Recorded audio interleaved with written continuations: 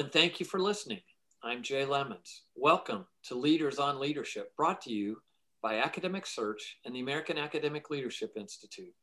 The purpose of our podcast is to share the stories of the people and forces that have shaped leaders in higher education and to learn more about their thoughts on leadership in the academy. I'm delighted to be joined today by Dr. Heidi Anderson. Heidi is the current president at the University of Maryland Eastern Shore, a post she has held since September 2018. Her previous administrative leadership roles include positions at Texas A&M Kingsville, University of the Sciences in Philadelphia, and the University of Kentucky. Heidi's a three-time graduate of Purdue in her native state of Indiana. She holds a PhD in pharmacy administration and has served as president and vice president of the Accreditation Council for Pharmacy Education. Welcome, Heidi. Welcome, Jay. It's great to be here. Thank you for having me. It is a thrill to have you and to have a little chance to catch up. Heidi, and for our listeners, need to know that I had the distinct pleasure of getting to know you through participation in our Executive Leadership Academy of AALI, and also, as I recall, through the ACE Ascending to the Presidency program. And we really then ended up becoming deeply acquainted in the search that brought you to the University of Maryland Eastern Shore. And through that process, I learned some about your background and path to leadership. But I'd love for you to open up today by sharing some of your story. Talk about whatever you would wish about the people, the events, and the opportunities that have made you the person you are, that have forged you into the leader that you are, and to hear a little bit about your journey. I'd be happy to do that, Jay. And first I say, I agree, we have forged a relationship over a period of years here from several different points of view. And it's been really fun, very fun for me having you as a good friend and colleague.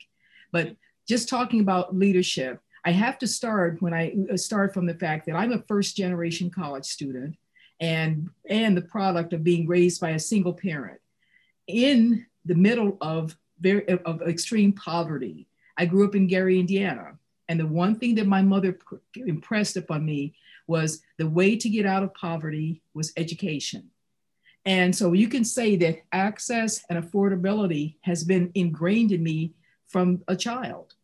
Interesting enough, I knew about Purdue University, but really wasn't even sure if I would fit in there. And along comes a recruiter from Purdue in my high school year. Dick Weaver was his name, and was recruiting students from inner cities to Purdue, and really helped begin to shape my thinking about access way before I knew that was as a buzzword. But I got recruited, and the rest is history, as they say. But along the way, once I finished my pharmacy degree and my graduate degrees, I started really looking at, instead of working in a pharmacy, I started looking at higher ed. And I started looking at higher ed from the standpoint of being able to give back, like Dick Weaver and like my mother had encouraged me to do, go and get an education. So from a leadership perspective, after practicing as a faculty member and moving up the ranks and then becoming a department chair, first forays into leadership, I had people who saw things in me that I didn't see from the standpoint of what's that next step. And the first person that saw something in me was Kuba Subbaswamy. Swamy is chancellor at UMass Amherst and brought me in as his associate provost when he was at the University of Kentucky. And he said, I'm going to mentor you into becoming a provost, even if you don't want to be one or not. And I'm thinking, I have no idea about what being a provost. And, but he mentored very well. And what did I do? I became a provost. From there, I got to work with two extremely amazing presidents. One, Helen Giles G at U Sciences, and learned a lot from her. Went from there to Kingsville. After Helen decided to retire, I went to Kingsville and worked with Steve Talon for a short while there. And in both of those situations, just like with Swamy, they saw things and said, I want to work with you. But I'll tell you another interesting person that had an impact from the standpoint of my leadership thinking, and that was Millie Garcia. I met Millie in 2017 when I was a provost, and she was receiving an award at ACE. And that award had something to do with diversity and inclusion. And listening to her talk about how she reshaped California's, CSU Fullerton, I was just enamored with that and ran up to her, had never met her afterwards, and ran up to her and talked with her. And she says, you should think about becoming a president. And she kind of planted that seed, and I just kind of ignored it. But that's where, going back with working with Helen, she really kind of germinated that and helped it really come to fruition. And then along comes Linda Blyken, and she says, you would be good at this. And the rest is history. I love it. Millie, of course, a dear friend and colleague, and one of our, in fact, the inaugural guest on Leaders on Leadership. And to hear her share her own story, and for that to be a part of the library now connecting the two of you is fabulous. Thank you for sharing that. You're welcome. I also got to say, I grew up in a family in which my parents were the graduates of Chadron State College, an Askew institution, and they were first generation. My grandfather, who was still living until I became a president, wanted my entire life, wanted me to be a pharmacist. Wow. And I know that. Frankly, I think he was a little bit disappointed. He had some pride, but you would have been the embodiment of complete pride for my grandfather, a pharmacist and a university president. Thank you, Jay. Well, your own experience is a testament to the power of education. And I know that your journey and those examples that you've just shared really shape your passion. And I'd love for you to talk a little bit about how other leaders can contribute to improving access to education for all, but particularly those members who are citizens in our country that have been so dramatically underserved. Of course. I'd love to share that. I think, and it depends, from a leadership standpoint, and it's at all levels, not just the presidency, but I think our leaders need to recognize, but especially those who are aspiring to presidencies, that for individuals who are underrepresented, and we typically say underrepresented minorities, they really access and affordability is critical. And what leaders need to do, I think we need to be able to recognize we have to be able to tell that story to legislatures and really bring the perspective of what the vision and the mission of our institution is to those individuals. We really have to take the time to articulate to them the value of an education, the achievement gap, the social mobility, that making sure that we can blend that into the communities and blend those into those individuals and give back to society. I think that's a critical part of what I think a leader is. When I look at other leaders along the spectrum there in higher education, everyone on the campus who is in a leading role has to do the same thing when it comes to the community. So the community around where the institution might be, but the community of where we send our students from a workforce standpoint. And again, resonating, explaining to them, these students contribute back. They contribute back to the economy. They contribute back to the workforce and help our society in many, many ways. And to me, that's a story that can never be told. It must be told multiple times in multiple ways. And we tell it by sharing the successes of our students. It's what keeps me passionate about this. Someone who wants to come out of the like myself, someone who wants to rise up from poverty and make a really big impact on life, and you're there to help shape that. Amen. And I appreciate that you started and put a focus on public policy and speaking with, legislatures. They are the ones who appropriate the public purse. And higher education is a major public investment. I often worry that sometimes lost in this, and your comments brought it forward in a really powerful way. Of course, the power of education transforms lives like yours and mine. I too was a Pell Grant kid, you know, and life's never been the same. Yes. And that changes the trajectory for many families. But it's the investment. We don't focus quite enough, I'm afraid, on the public benefit that comes for those who have the good fortune of a college education. There's more contribution by way of taxes, yes, more active participation as civic leaders, and a more informed citizenry that helps to make the democracy better.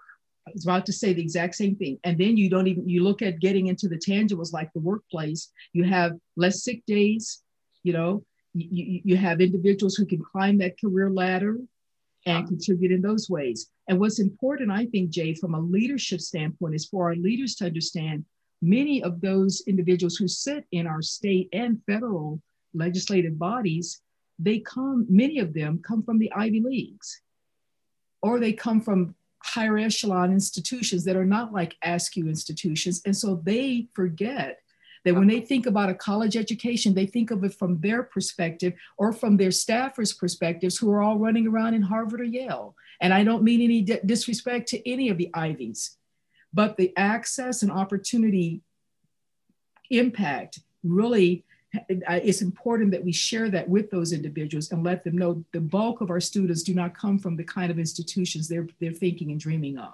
Yeah, well, you are right. And I will tell you that no one in my family would have ever conceived of being involved in public office, in part because of the socioeconomic gaps. Yes. It's not, in part-time states with part-time legislative bodies, and many of those legislators serve at great personal sacrifice, but it's fascinating. Well, I know we could go on all day, and it's just fun to have this chance to visit. I want to change subjects in some ways. Yes.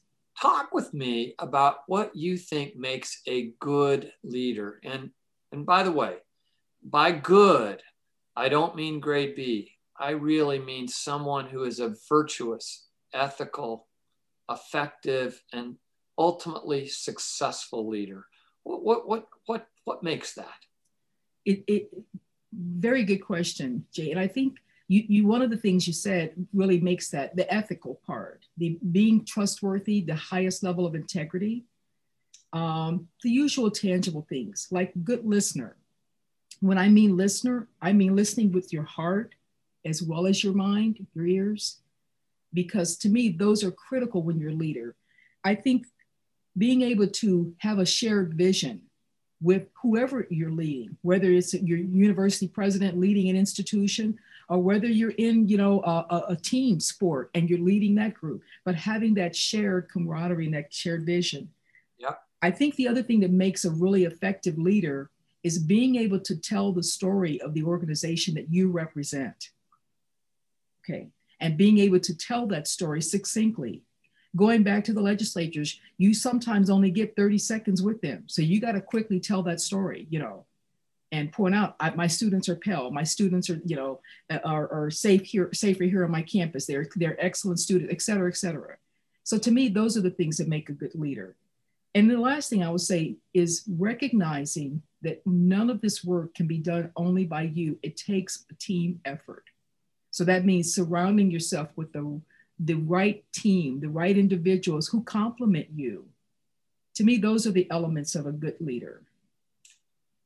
I appreciate your sharing, and it harkens to some of the dimensions of our Executive Leadership Academy curriculum, where you heard about mastering the importance of understanding and telling the institutional story and saga, and that leadership is a team sport. It's not a solo sport, an individual sport. So I'm glad to hear that you're finding efficacy in some of that.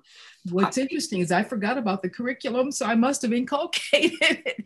The teachers, you must have done so well making it. I can tell you I'm beaming with pride.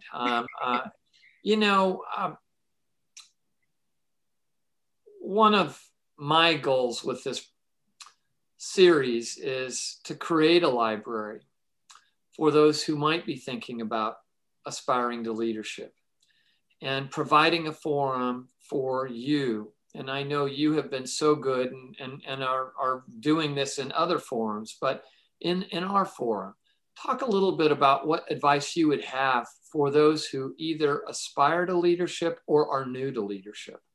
Okay. For aspiring leaders, I think the first thing I would tell them is to know yourself. So become really self-aware of who you are, your comfort level. Are you the type that your energy is derived from external sources versus internal? Because that's going to drive your leadership, and especially if they're aspiring to the presidency and in all the curriculum that you guys told us, it's no way you could have prepared us for this without us finding it on our own. It's a 24/7 job. It really is. And you need to know yourself where you get re-energized. I think other advice I would give them is being comfortable in different settings. Make sure that you can be comfortable. You may wake up one day and have to be with the students who can give you that energy that you need, and then unfortunately have to go to a funeral the same day. So you've got to be able to prepare yourself in both ways, all in one day, from the highest to the lowest of lows. Yeah. I would tell them, recognize, especially if you're going to the presidency, this is a solo experience from the standpoint of accolades. If you're used to getting applauded or rewarded or attaboys or whatever it might be, you don't get that in this. You get a lot of complaints, but the attaboys goes to your team and you really never hear the feedback. And so if that is something that you thrive off of and need, recognize that the presidency, that's not going to happen every single day. You have to figure ways to get that. And I think the last thing I would advise aspiring leaders on is to always recognize it is a continual learning process. So watch other leaders on TED Talks or on YouTubes and those who model behaviors that you want to have in yourself, pay attention to that and try to work that into your development. And I said it was the last thing, but here's one other thing. And that is, as I said earlier, make sure you surround yourself with a really, really good team, a team who complements you. So for example, I know that I'm an introvert. So I make sure I've gotten some members of my team who are more extroverted. And when I'm having my lull days or periods, I'm connected with one of them so we can work the room together or do whatever needs to be done together. I know that I want someone who challenges me and not just to be a yes person. So that's what I meant by being self-aware of what you want surrounding you. Wonderful, wonderful advice. I could go back, but in the interest of time, I'll discipline myself and say, talk with me next about what you see as the biggest critical challenges facing higher ed. Right now, Jay, it's interesting. These challenges have always been there, but I think COVID has revealed them. And I call them, it is a two-pronged challenge. I call it the learning model, and our business model needs to change. The learning model, it's not just about going out there getting high school kids and bringing them into the academy and putting them in through 4 years anymore and letting them go. And that's where we're getting our revenue stream from. Because as we know, that was changing and that model was dwindling even before COVID. COVID has exacerbated that.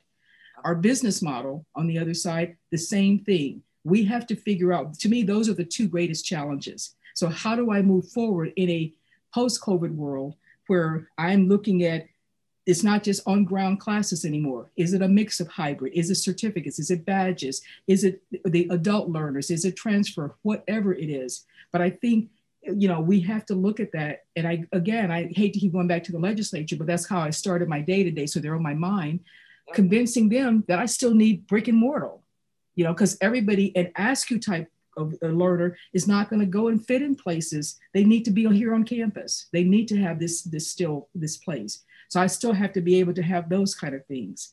So that's what I think is the biggest challenge for us, to figure out what is going to be our learning model and our business model going forward.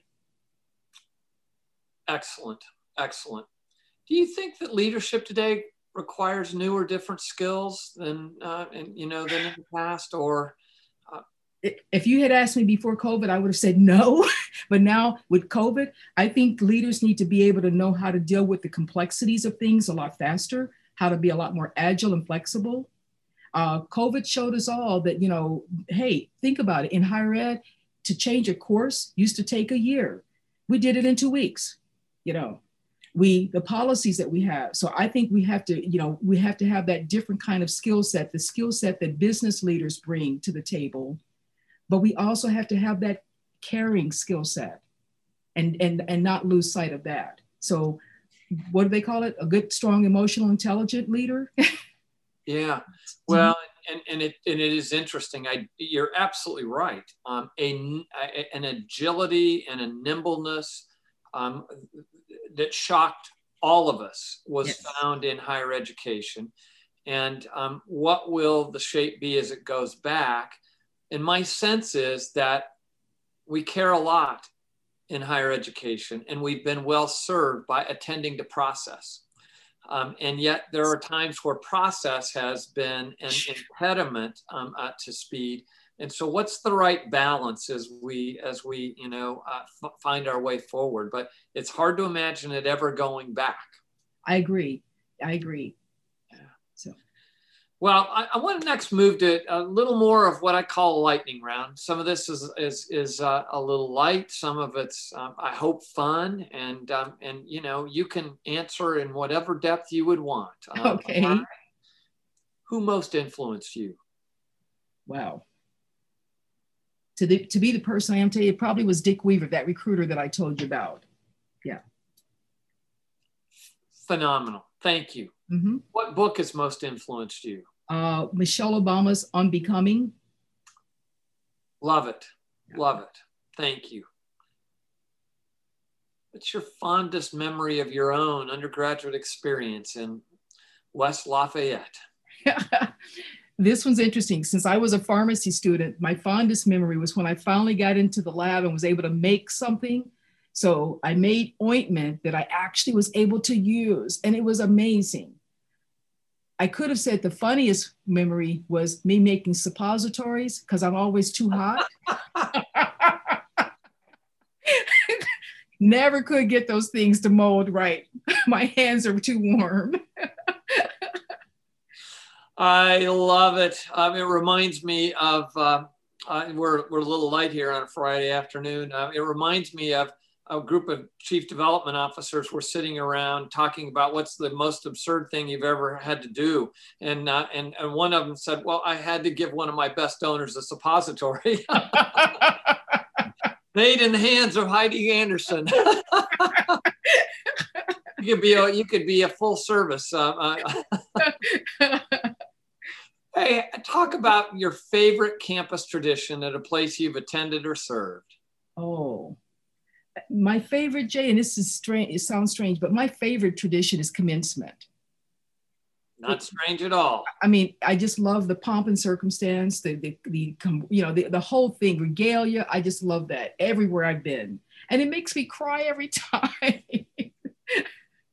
There's so much truth to that. It comes at the end of a long run, and yet, boy, that day your energies are refueled, and you're ready to start again the next day, aren't you? It does. But here's the thing that gets to me is the students, seeing a face of a student who I met as a freshman, and then watching them come up there, that 4 or 5 year maturity that's so unique and different. That's what gets to me. And it never goes away every single time. Absolutely true. And Heidi, you've got incredible credentials. Again, ones that I know my grandfather would have deeply valued and admired. And so I don't know whether to take you out of this. I think I might want to push you. If you had not worked in pharmacy, education, or in higher ed, what do you think you might have done? If I had not worked in higher ed, I probably would have stayed in pharmacy and opened my own store.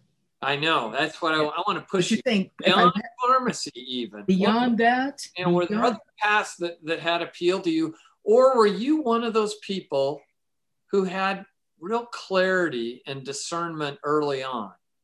I had real clarity and discernment early on, but if I had had the talent and skills, I probably would have, believe it or not, gone the other side and been like a dancer.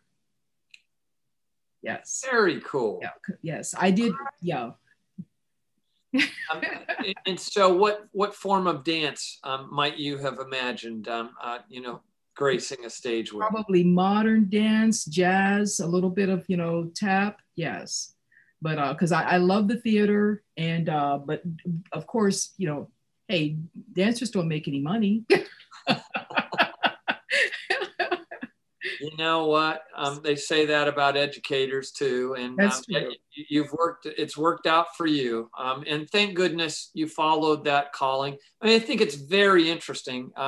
There's such a wide range of people. I just think about in my own life, people who knew early on what they wanted to do, others who are in sort of an ongoing series of discernment about what it is that they'll do with their time and their talent. So, God bless you for knowing early on what you wanted to do. Thank you. I think it stifles you a little bit though, but because look, I go from being scientific to being creative, and that side didn't develop as well. Heidi, is your mother still living? No. What do you think she'd think if she saw you sitting in that office on this day, engaged in this sort of conversation? She would be very, very proud. I can only imagine.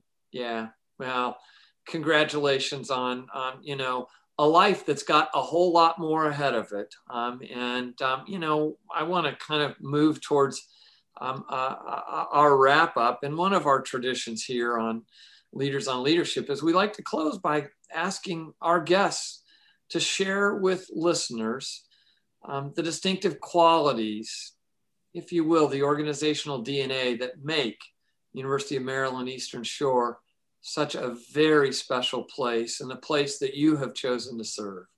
Oh, I'd be happy to. First of all, we have wonderful students who come to us from all areas of the country and globally. We have a talented faculty and staff.